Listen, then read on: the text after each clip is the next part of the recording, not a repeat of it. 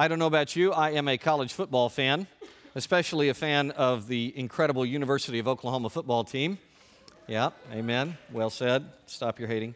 Can anybody tell me what was the most embarrassing loss in OU football history?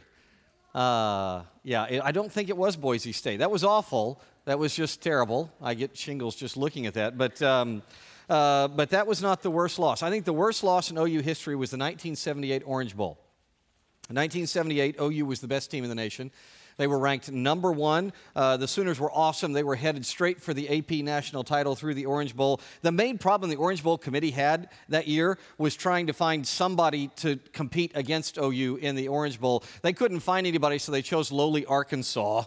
Arkansas had much less talent. They were ranked far, far lower, but they did have a great coach, Lou Holtz. Now, the Sooners were extremely confident, overconfident, it turns out. Barry Switzer, in fact, let his team stay up all night partying the night before the Orange Bowl. The Sooners then swaggered into the Orange Bowl, and they staggered out afterwards. Arkansas, the lowly Razorbacks, handed OU their heads. They, quite frankly, stifled Oklahoma and destroyed their national title hopes. Now, fast forward. Coach Bob Stoops, the leader of the Sooners a generation later, was a very wise man who was willing to learn the lessons of history. Guess what film he had his team watch in December of 2001? He had them watch the 1978 Orange Bowl. Why? Because on January, New Year's Day, January 1, 2002, at the Cotton Bowl in Dallas, Oklahoma was playing Arkansas, and Coach Stoops wanted to make sure his team learned from the past. By the way, the Sooners beat the Razorbacks badly that day, held them to only 50 yards of offense, and won the Cotton Bowl, all God's people said. Didn't know that came out. Pride goes before destruction. Such was true of Oklahoma, and it is true of every one of us. Every one of us. Proverbs 16:18, pride comes before destruction and an arrogant spirit before a fall. God graphically warns us about pride through Proverbs and through true stories. For example, God wants us to learn through the painful story of Rehoboam. He was the first king of Judah during the divided kingdom period. If we're willing to learn from King Rehoboam's swagger, you and I may not have to stagger through life with so many losses. Okay, take a look. This is where we are on our timeline. I'm showing you again this timeline because a history timeline can work like a grid or a clothes rack. It becomes a skeleton upon which you can hang things so that you can access them. So there are 8 periods. All you know are 8 periods. If you get the 8 periods of Old Testament history, every part of the Old Testament becomes understandable to you. There's 8 periods. The first one is beginnings. Beginnings is the first 11 chapters of Genesis. Answers all the why questions in life. Every why question is answered in Genesis 1 through 11, beginnings. Then the patriarchs period, Abraham and his offspring, who took the family down into Egypt, where they multiplied and prospered. Eventually, they went into slavery in Egypt. They were led out of that by Moses. That's the third time period. So we got beginnings, patriarchs. Exodus is Moses' third time period, where he led them out of Egypt, out of slavery, across the Red Sea. And then the fourth period is Joshua leading them in the conquest as they began the conquest of the promised land. Fifth time period are the judges. Judges were these cycles of apostasy where everything was great, and then the people sinned, and they cried out to the Lord in their sin because he brought them oppression as he promised, because he loves them and doesn't want second best for them. Then God provided a deliverer who brought them up. 7 cycles of such apostasy. That takes us to where we are today, the kingdom period. The kingdom period then for the northern tribes of Israel that you'll learn about in a moment, that ended when they were conquered by Assyria. They were assimilated, never returned. The 7th period is for the southern kingdom of Judah, and that's the exile. 70 years they were in exile in Babylon, and then the 8th period is their restoration back into the land. I want you to see these clothes that I've got up here on the floor. I've got a bunch of clothes up here on the floor. These are the things I'm taking East Texas. I'm leaving right after the service to go teach today. So these, if they just lie on the floor, it's like you college students. It's like your bedroom. If they just lie on the floor, it's kind of hard for me to get what I want when I need it. But if I will take a rack, a basic grid, a timeline, and hang them up. Watch this, boys and girls. It's very simple. Very little effort required. You just hang them up, and then I can get what I need when I need it. I have access to them. If we're going to be like Coach Stoops and we're going to learn from the past, We need to have a basic outline of Old Testament history. It gives us a place to hang all the lessons that we're learning. Today, we are right here, just in the beginning, 3 reigns into the kingdom period. Solomon, the son of David, has died. And Solomon's son Rehoboam is poised to take over as the king of Israel. Now, with that contextual rack to hang it all on, let's mix our metaphors and step into God's film room, and let's learn from the mistakes of our ancestors, shall we? Open your Bible to 2 Chronicles, just before Ezra, right after 1 Chronicles, 2 Chronicles chapter 10. Chapter 10, we're going to read all this chapter. We're going to read all about the life of Rehoboam. Chapter 10, verse 1. Then Rehoboam went to Shechem, for all Israel had gone to Shechem to make him king. When Jeroboam, son of Nebat, heard about it, for he was in Egypt, where he had fled from King Solomon's presence, Jeroboam returned from Egypt. So they summoned him. Then Jeroboam and all Israel came and spoke to Rehoboam. Your father made our yoke difficult. Therefore lighten your father's harsh service and the heavy yoke he put on us, and we will serve you. Rehoboam replied, return to me in 3 days. So the people left. Then King Rehoboam consulted with the elders who had served his father Solomon when he was alive, asking, how do you advise me to respond to these people? They replied, if you'll be kind to these people and please them by speaking kind words to them, they will be your servants forever. But he rejected the advice of the elders who had advised him, and he consulted with the young men who'd grown up with him, the ones who served him. Think, it's a wrong term, it's an anachronistic term, but think of courtiers. You know, the yes men that hang around a king, okay? The young men who's serving him. He asked them, what message do you advise we send back to these people who said to me, lighten the yoke your father put on us? The young men who'd grown up with him told him, this is what you should say to the people who said to you, your father made our yoke heavy, but you make it lighter on us. This is what you should say to them, my little finger is thicker than my father's loins. Now, therefore, my father burdened you with a heavy yoke, but I'll add to your yoke. My father disciplined you with whips, I with barbed whips. And by the way, the Hebrew there is really cool. It could be translated with scorpions, which is just creepy. The king did not listen to the people because this turn of events came from God in order the Lord might carry out the word he had spoken through Ahijah the Shilonite to Jeroboam, son of Nebat. When all Israel saw the king had not listened to them, oh, did I skip one? I did. I'm so sorry. That's wonderful. Okay, Jeroboam, all the people came to Rehoboam, and the king ordered, saying, return to me the 3rd day. Then the king answered them harshly. King Rehoboam rejected the elders' advice, spoke to them according to the young men's advice, saying, my father made your yoke heavy, but I'll add to it. My father disciplined me with whips, I with barbed whips, scorpions. The king did not listen to the people, came from God. When all Israel saw the king had not listened, and the people answered the king. Catch this. What portion do we have in David? We have no portion inheritance in the son of Jesse. Israel, each man to your tent. David, look after your own house now. Let's secede, Texas. It's time to go. Sorry. So Israel all went to their tents. But as for the Israelites living in the cities of Judah, Rehoboam reigned over them. Then King Rehoboam sent Hadoram, who was in charge of the forced labor, but the Israelites stoned him to death. However, King Rehoboam managed to get into his chariot and flee to Jerusalem. Israel is in rebellion against the house of David to this day. Look inside your bulletin you got when you came in. You'll see in our notes there, this sad account tells of Rehoboam's loss due to pride. And Rehoboam's pride negatively impacted more than just his own life. It also had a seriously detrimental effect on the entire community. In the same way, boys and girls, our pride has a detrimental effect not just on our own lives, but on all the people around us. Pride comes in a number of guises. Easiest to spot are flat-out narcissism and egotism. But hubris is very sneaky, and we mustn't coddle masked pride in our lives. Particularly popular in our age are these forms of masked pride. False humility is popular in our day, so is insecurity and grudges. And a big one in our time is the persecution complex, the repression inherent in the system. That's a massive kind of pride that is very widespread in our thinking. My prayer is that getting to know Rehoboam, sitting at the feet of this king, is going to help me and help you get rid of our ridiculous pride.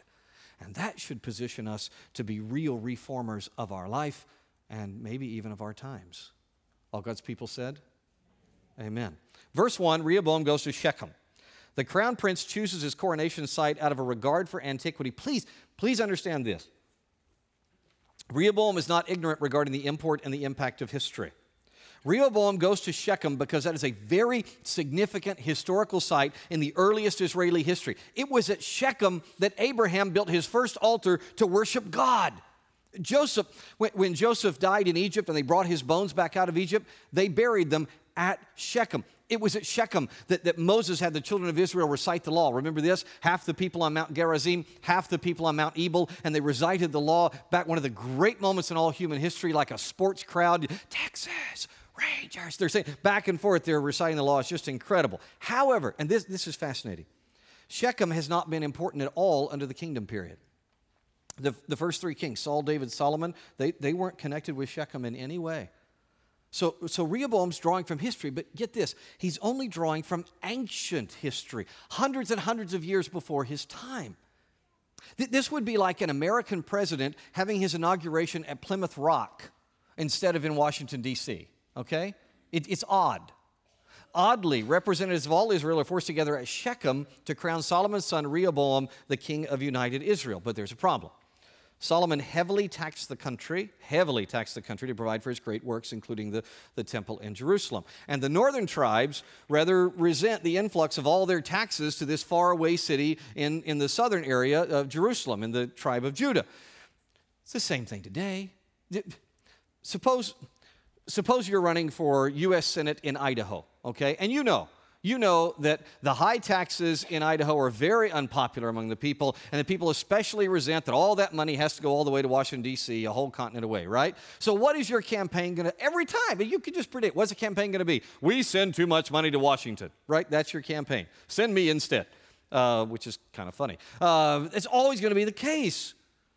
So not any differently than today, the people are stirred up over their tax burden, and Jeroboam says, send me, I'll step up, and I'm going to demand relief. Rehoboam wisely asked for 3 days to think it over. Now, look at verses 6 and 7. Rehoboam asked the old guys for advice first. Again, here's his wisdom, seeking out the voice of history. And yet, this seemingly wise man becomes a wise guy, and he suddenly ignores the voices of history completely. Rehoboam rejects the words of the old guys and follows the voices of his young buddy yes men. Why? Well, there's a lot of short-sighted pride involved here. The young advisors, look at your text, they stoke Rehoboam's ego, right? They especially key in on his somewhat understandable insecurity following his world-famous father Solomon. And that kind of insecure, puffed-up pride always leads to loss. It was true for Israel. It is true in all of our lives as well. For example, I want to show you a wonderful illustration put together by our drama team. Look and listen. All right, so in closing, I just want to let y'all know things appear to be going pretty well. If I can trust Bob over here, which I think I can, it looks like we've got a good future coming up. So last but not least, hey, anything from our guys out in the plants? Well, there was a couple things. Yeah. I talked with Jerry on the plant, and he did give a few things he wanted to bring to your attention. Okay. They have not received a raise in well over a year. Just the guys in the plant, so The guys in the plant Okay. have not received a raise in well over a year. No. Some of the equipment is broken, and it is dangerous. There are some upgrades that are going to be needed. Fair. Okay. All right. And last, the break room, it is in dire need of an update. The fridge, it only works about half the time. But they're only there about half the time. Oh, well, the fridge only works about half the time. Okay. It doesn't keep things in cold. He also says that microwave, it may be one of the first microwaves ever made. Water cooler, it does look like a forgotten fish tank. Okay. So there's some things that are kind of out of shape there. All right. Hey, I appreciate you letting me know. I will think about those. Right. Thanks.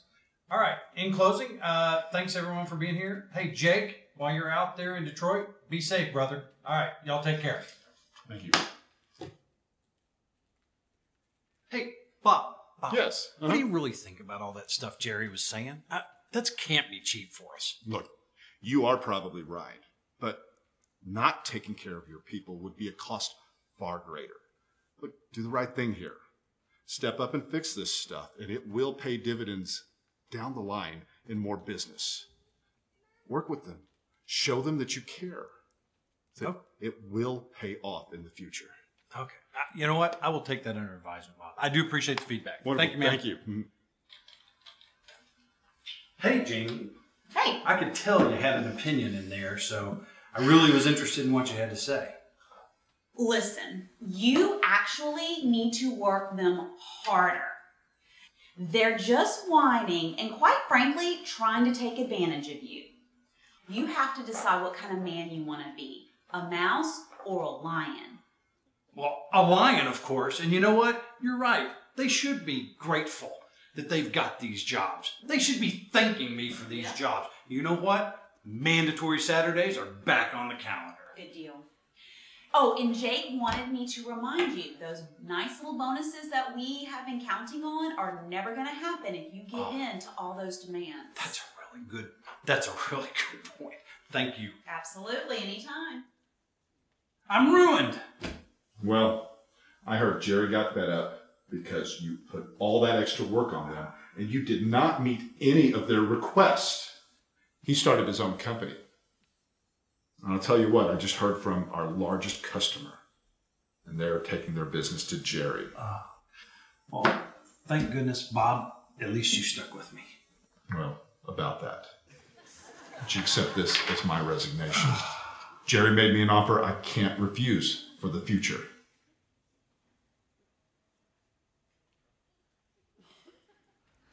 Well done, guys. By the way, that is not hypothetical. I worked with them on that script because that is exactly what I experienced. I once worked for a company where that scenario unfolded. There was a new boss, a young boss, and he followed the young crowd's advice only to see 3/4 of his workforce leave and go work for a former foreman who started a rival company. And that's what occurred under Rehoboam. By the way, it seems likely that it wasn't just pride. Greed played a role in the king's choice as well. After all, no human government ever enjoys giving back money that they see as theirs. Don't take my word for it. Elected officials said this just this last week. A guy I know, Keith Self, who's the Collin County, Texas judge, said this: let's face it, lowering taxes is not typical in government circles. The norm for local governments is to raise taxes and expand their influence as far as it can reach. It reminds me of that old quote from John D. Rockefeller, who was the richest man in America in his day. When he was asked how much is enough, he answered, just a little more. For most governments, that's the answer, and it never changes. Close quote. So here's the result. The northern 10 tribes split off from the southern tribes of Judah and Benjamin, and it causes an entire regional power shift. The kingdom of Aram, which later we'll know as Syria, becomes the big kid on the block. Rehoboam's pride has led to a major loss. 3/4 of his inheritance is gone. And that's not all. There are these very unhappy little cell groups that had been held in check by King Solomon, and they're now encouraged to start terrorist raids and attacks all over Judah. They see this division as a sign of weakness that they intend to exploit. This represents a complete restructuring of the kingdom. Now look at your text. According to the Bible, this was in God's plan. But that doesn't mean it was a joyful experience to go through, does it? Have you ever had your life restructured? Forcibly? You ever been laid off? Fired? Gone through a divorce? Been to jail? Had to publicly apologize for something? Folks, are we ever the same after such experiences? No, we're not. Our life is reformed. It is restructured. Now, the Bible promises that such things are under the sovereign will of God. And in both history and in our individual lives, God's restructuring always seems to revolve around recognizing His perfect love and His absolute authority. Read with me, Exodus chapter 20. You take the underlined text. Exodus 20, starting in verse 1. Then God spoke all these words: I am the Lord your God, who brought you out of the land of Egypt, out of the place of slavery. Do not have other gods before me. No other gods before me. God restructures prideful lives, removing idols. Do you know why He does that? Because He loves us. He loves us too much to leave us in the slavery of idolatry. Many of us who have been through the pains associated with learning to recognize God's absolute authority will tell you that the restructuring that follows is very good, but it doesn't feel good. We're just being honest here. It doesn't always feel good. The point is to learn from it, right? And believe it or not, Rehoboam does. This is astonishing. Go to chapter 11, 2 Chronicles chapter 11. Let's read verses 1 through 4. Very next chapter. When Rehoboam arrived in Jerusalem, he mobilized the house of Judah and Benjamin, 180,000 choice warriors, to fight against Israel to restore the reign to Rehoboam. But the word of the Lord came to Shemaiah, the man of God, say to Rehoboam, son of Solomon, king of Judah, to all Israel and Judah in Benjamin, and to the rest of the people, this is what the Lord God says: you are not to march up and fight against your brothers. Each of you must return home, for this incident has come from me. So they listened to what the Lord said and turned back from going against Jeroboam. As we headline on the right side of your notes, here we see Rehoboam's success through obedience. Chapter 11 depicts success for the king of Judah. Here's Rehoboam's first big victory. He actually listened to godly advice. Setting aside his pride, Rehoboam cut his losses. He does not go into a big battle to try and get back the tribes he lost. Now, I don't know about you, but I'm reading this, and to me, this is the oddest thing in the entire narrative. Because in my experience, when someone has been really embarrassed like this, they always jump up ready to fight. Almost never does that person keep their cool and listen to reason. This was one of the hardest things to get across when I was coaching young men. One of my wrestlers would be out on the mat, and he would make a dumb move. He'd make a mistake, and he would painfully pay for that. His opponent would make him pay. When he got his equilibrium back, he would almost always overreact. Right, Gilbert? You've seen it. He would overreact and try to make up for what he'd lost, in which case he would usually get pinned. That's what people do. Given what we know of Rehoboam's pride, you would not expect him to be smart enough to keep his cool after an embarrassing loss, and yet he does. In fact, he humbly goes about the work of making the best of things. Rather than attack in anger, you know what Rehoboam does? He sets himself to develop what God has left to him. We don't have time to read it, but when you study it on your own, verses 5 through 12 describe all of these cities that Rehoboam strengthened and supplied in order to keep his country safe from those newly aroused terrorist groups all around him. Think of these fortified cities as kind of an early TSA. They were on major trade routes, and they were to block terrorists from getting through. And people are drawn to this wisdom. They're drawn to Rehoboam because he starts serving humbly according to God's word. Go to verse 13. Go down to verse 13 in chapter 11. The priests and Levites from all their regions throughout Israel took their stand with Rehoboam. For the Levites left their pasture lands and their possessions. This is huge. These people are leaving all of their possessions behind. They're leaving their livelihood behind because they want to do what's right. They left their pasture lands possessions, went down to Judah and Jerusalem because Jeroboam and his sons refused to let them serve as priests of Yahweh. Now down to verse 17. So they strengthened the kingdom of Judah and supported Rehoboam, son of Solomon, for 3 years because they walked in the way of David and Solomon for 3 years. All the good guys are fleeing Jeroboam's idolatry in the north. All these humble, holy Levites and priests and common folk are coming south, and they're making Judah strong. Rehoboam now sees another aspect of reformation, of restructuring, the positive restructuring of his kingdom. This is really fun. Back in the 20th century, a guy named Jeff Hanna captured this kind of successful restructuring really beautifully. He had a band called the Nitty Gritty Dirt Band. Is anybody here old enough to remember the Nitty Gritty Dirt? Oh, okay, all right, Nitty Gritty Dirt Band. He wrote a song called Bless the Broken Road. And Rascal Flatts made a huge hit of it a number of years later. But here's the lyrics.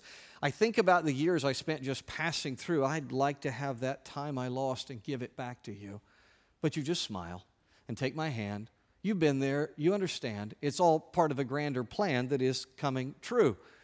Now I'm just rolling home into my lover's arms. This much I know is true, that God blessed the broken road that led me straight to you. That's Rehoboam's song. And I pray it's ours as well. Now, I wanted to end the sermon right there because it's such a positive note. But I was afraid you would go home and do what you do, which is study the whole thing and read it and then say, hey, it didn't end that happily. So I have some bad news. Rehoboam's success through obedience didn't last. Did you notice, did anybody catch in verse 17 the little 3-year comment there? Yeah, for 3 years, things were great. He was humble. Here's what went down after those 3 years. Go to chapter 12, if you would. Chapter 12, let's read verses 1 through 4. When Rehoboam had established his sovereignty and royal power, he abandoned the law of the Lord, he and all Israel with him. Because they were unfaithful to the Lord, in the 5th year of King Rehoboam, Shishak, king of Egypt, went to war against Jerusalem with 1,200 chariots, 60,000 cavalrymen, countless people who came with him from Egypt, Libyans, Sukkim, and Cushites. He captured the fortified cities of Judah, came as far as Jerusalem. Chapter 12 describes Rehoboam's second loss. This is his second loss due to prideful disobedience. It would seem that once Rehoboam got strong from his humble success, he neglected the Lord. Now, here's some pertinent background for you to understand the context of this. 400-something years earlier, God said this through Moses, Deuteronomy 17. When you come to the land your Lord God is giving you, and you possess it and dwell in it, and then say, I'll set a king over me like all the nations around me. He, the king, shall not acquire many wives for himself, lest his heart turn away, nor shall he acquire for himself excessive silver and gold. Well, that's exactly what Rehoboam did. The end of chapter 11 describes a whole passel of wives. So Rehoboam gets prideful again, and he ignores God's word. Thus, surprise, more loss. Here's how the loss went down. Pharaoh Shishak of Egypt, also known, by the way, he's known in a lot of sources as Shoshenq, he was growing in power. In fact, Shishak had recently completed a peace treaty with Jeroboam, the breakaway king of the northern tribes of Israel. In fact, Jeroboam had hidden out in Shishak's court way back when Solomon had put a terrorism price on Jeroboam's head. I guess you could call that Jeroboam's Shawshank redemption. Anyway, Rehoboam's resurgent pride coincided with this call by Jeroboam of Israel. He called for his buddy Shishak to invade Judah, and Shishak complied, and he loosed a huge force upon Judah. He came up through Philistia, which allowed him to skirt those cities that Rehoboam had reinforced, and then he split his army into two parts. One went down here and ravaged the Negev and the south. The other went north and attacked, got as far as Gibeon, which was a suburb of Jerusalem. When he got there, he received a lot of tribute from Rehoboam. He said, I won't sack Jerusalem. I won't take over your country. Just give me. And he gave him a lot of money. And then, somewhat inexplicably, what Shishak did was turn his army north and attack his ally Jeroboam. And he attacked up here and just went through a few parts of Israel, but he especially took over Megiddo, the strongest city in the north. It became an Egyptian stronghold for a long, long time. Now, there's two really weird things about this attack. First, you've broken their country. Why not just conquer Judah? Why be content with just tribute? And secondly, why turn on his ally Jeroboam and attack Israel? Here's why. Go to verse 6 in your text, chapter 12, verse 6. So the leaders of Israel and the king, talking about Rehoboam, humbled themselves and said, Yahweh is righteous. When the Lord saw they had humbled themselves, the Lord's message came to Shemaiah. They've humbled themselves. I will not destroy them, but will grant them a little deliverance. My wrath will not be poured out on Jerusalem through Shishak. However, they will become his servants so that they may recognize the difference between serving me and serving the kingdoms of other lands. Verse 9. So King Shishak of Egypt went to war against Jerusalem. He seized the treasures of the Lord's temple, the treasuries of the royal palace. He took everything. He took the gold shields that Solomon had made. Down to verse 12. When Rehoboam humbled himself, the Lord's anger turned away from him, and he did not destroy him completely. Besides that, conditions were good in Judah. God wants you and me to learn from the past and see his power. Otherwise, we lose great and good things. Thankfully, it is never too late to start turning back to God. This unbeatable army of Shishak turned aside for one reason only, because Rehoboam humbled himself again. Look at the beautiful prayer in verse 6. Yahweh is righteous. That is a penitent confession that God is right. And I think you know that's always the first step in becoming healthy. This is saying, I deserve this. We had this coming and we accept it. In the Maasai tribe of West Africa, they have no simple phrase to say, I'm sorry, particularly when the person is sorry because of a really prideful moment. But they do have a practice that I think is really remarkable. Here's what the Maasai do. When somebody has been guilty of prideful disobedience, they call their family together, particularly they call their brothers together and their cousins. And the person who has been wrong gets on his knees and he bows down and he says, my forehead is in the dust. Isn't that great? My forehead is in the dust. That's what's happening here. Rehoboam and these formerly proud princes of his household are bowing down to Yahweh and saying, my forehead is in the dust. Really intriguing word choices made by the Holy Spirit and the chronicler. Humbled, what we translate humbled, is a form of kana, a Hebrew verb. Kana means literally to bow the knee, but there's a whole lot more in its use. Listen to this. Kana implies that a repentance has occurred. What it means is this person has had a battle in which he or she has vanquished himself. He's vanquished his previous impulses. He has changed his mind about his relationship, especially, this is always part of kana, changed his mind about his relationship to the proper authority. Because Rehoboam repents and bows his knee, God is once again giving this undeserving king success. In fact, you saw in verse 12, conditions for the people are surprisingly good. Now, Keep reading, you come to the chronicler's conclusion about Rehoboam. Let's wrap our study with 2 Chronicles 12, 13 through 14. Verse 13. King Rehoboam established his royal power in Jerusalem. Rehoboam was 41 years old when he became king, reigned 17 years in Jerusalem, the city the Lord had chosen from all the tribes of Israel to put his name. Rehoboam's mother's name was Naamah the Ammonite. Rehoboam did what was evil because he did not determine in his heart to seek the Lord. Here are some long-term lessons from Rehoboam. First, his source of strength is what, everybody? Himself. He doesn't usually listen to wise counsel. He doesn't usually listen to the Lord's word unless he's cornered. And of course, we look at that and we say in response, thank goodness we're not like that, right? Thank goodness we always listen to wise counsel. We always humbly listen to God's word. But we don't. We also resemble Rehoboam's second trait. His style of leadership is summarized. This is subtle but brilliant. It's summarized by a word change. The chronicler uses a different word than he uses for good kings. For good kings in Chronicles, when you read it, you'll notice that he says he served. But for Rehoboam, he says he reigned. Somebody tell me, why would the chronicler record that someone reigned versus served? What's the difference between reigning versus serving? Somebody tell me. What's it? Raise your hand. Mike, what's the difference between reigning and serving? Serving, you're giving out. Reigning, you're just in the spot. That's right. Reigning, you're in the spot. Serving, you're giving out. It has to do with how you... They're both about power. I mean, servant leadership is about power. That's not a problem, but it is power focused on blessing others rather than power focused on me, a self-serving, self-focused person. How would you rather be known? How are you going to be known? End of your life, is your family going to say this was someone who served or someone who reigned? It's your choice. That takes us to Rehoboam's third trait. The spotlight for him is usually on himself. Trying desperately to get out from under his dad's shadow, Rehoboam practices self-aggrandizement. He's only humble when preservation demands it. Dr. Michael Spiegel of Dallas Seminary put this idea very nicely. He tweeted just last week, he said, God wants us to walk in the light, not in the spotlight. Close quote. This study of Rehoboam also teaches us, look in your notes, some long-term lessons about God. First, God is serious about prideful sin. Look at the conclusion in verse 14. Rehoboam did what was evil because he did not determine in his heart to seek the Lord. Rehoboam's prideful, humble back and forth game does not earn him a passing grade. According to the word of God in Chronicles, you either seek God or you forsake him. There is no in between.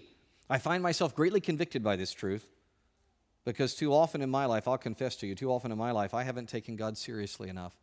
I've instead been wrapped up in my prideful self, and God loves me too much not to be very concerned about that kind of evil. He calls it evil, and it is. Of course, that truth is matched by another lesson about Yahweh we learned from Rehoboam, and that is that God is ever desirous to accept the humble. It doesn't matter how deep and long the person's prideful forsaking. God shows affection for Rehoboam every time the man turns back to him. The chronicler has given us a really powerful theme here. You are not able to run so far that God cannot make up the distance. I was discussing that with a friend of mine. I used that sentence. I said, you're not able to run so far, God can't make up the distance. And she said this in response. She said, both this truth and God's seriousness about sin are evident in the life and times of Jonah, Wayne. She said, you can never run so far that a giant fish cannot take you whole and spit you out 3 days later where God wants you to be.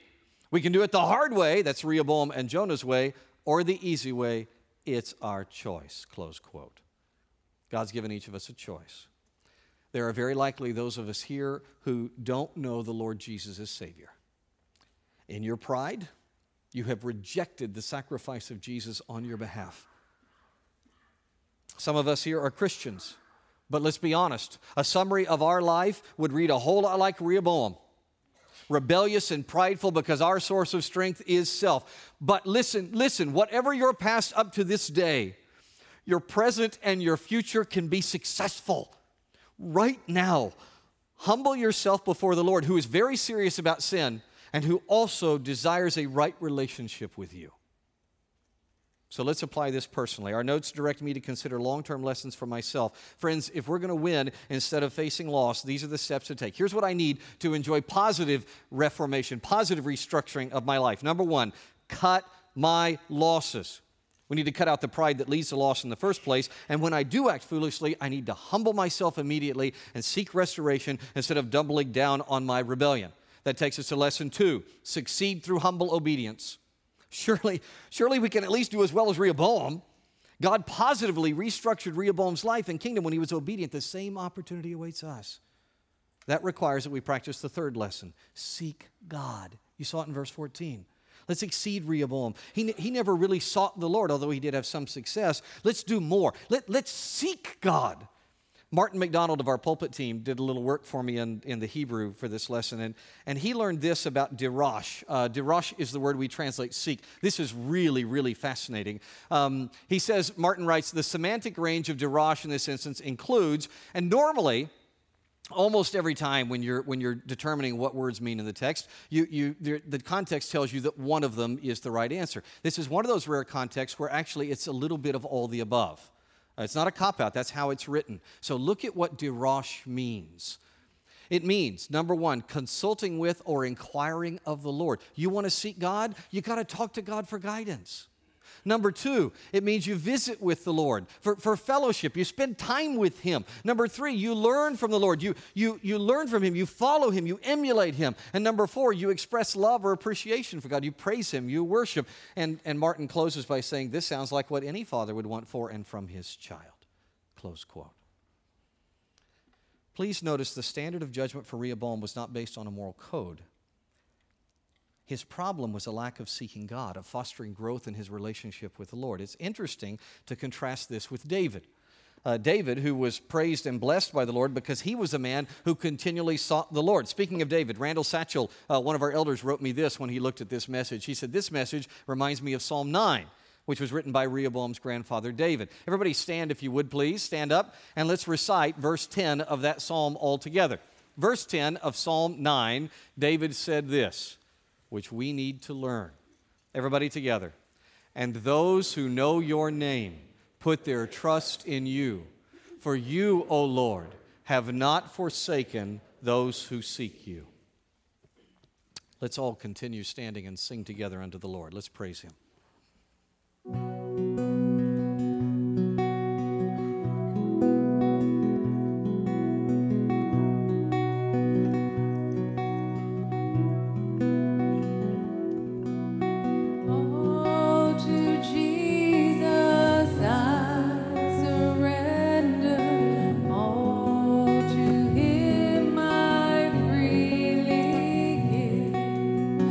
I will never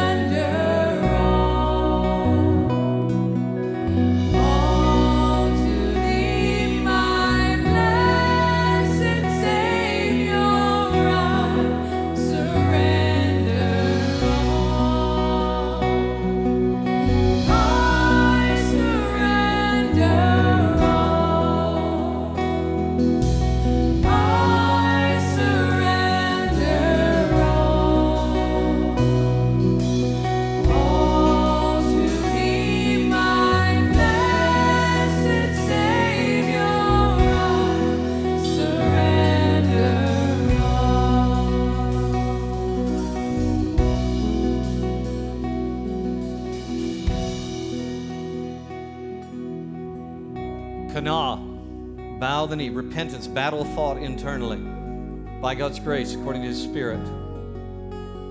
I think we should continue in worship by bowing the knee right now. Let's do this.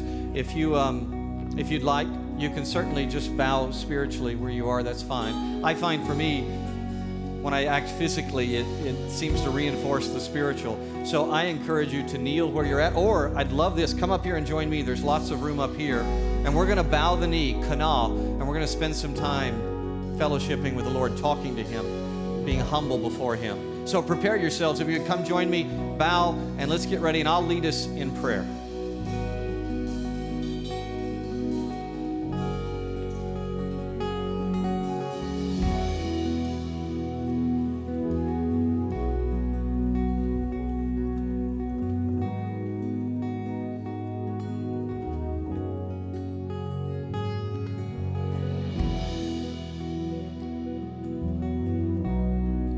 Lord, we come before you for an evaluation of our hearts. Search us and know us, God. Reveal our shallow source of strength, our leadership style of ruling and reigning instead of serving, our spotlight on ourselves.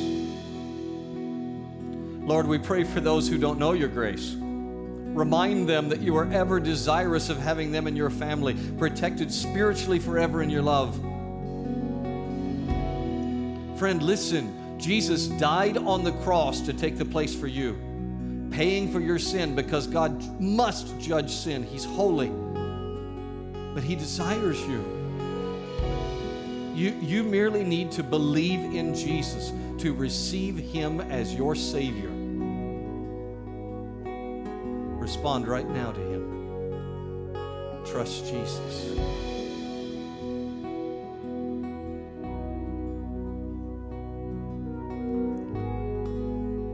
And for those of us who are believers, Lord, we need your help.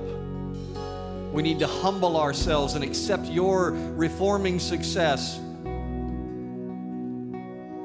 And from your text, we see some specific steps to take. Please help us. Help me boldly take these steps to cut my losses when I'm wrong. Lord, help us to repent and seek you. And Lord, we pray that we will find success via humble obedience by surrendering all.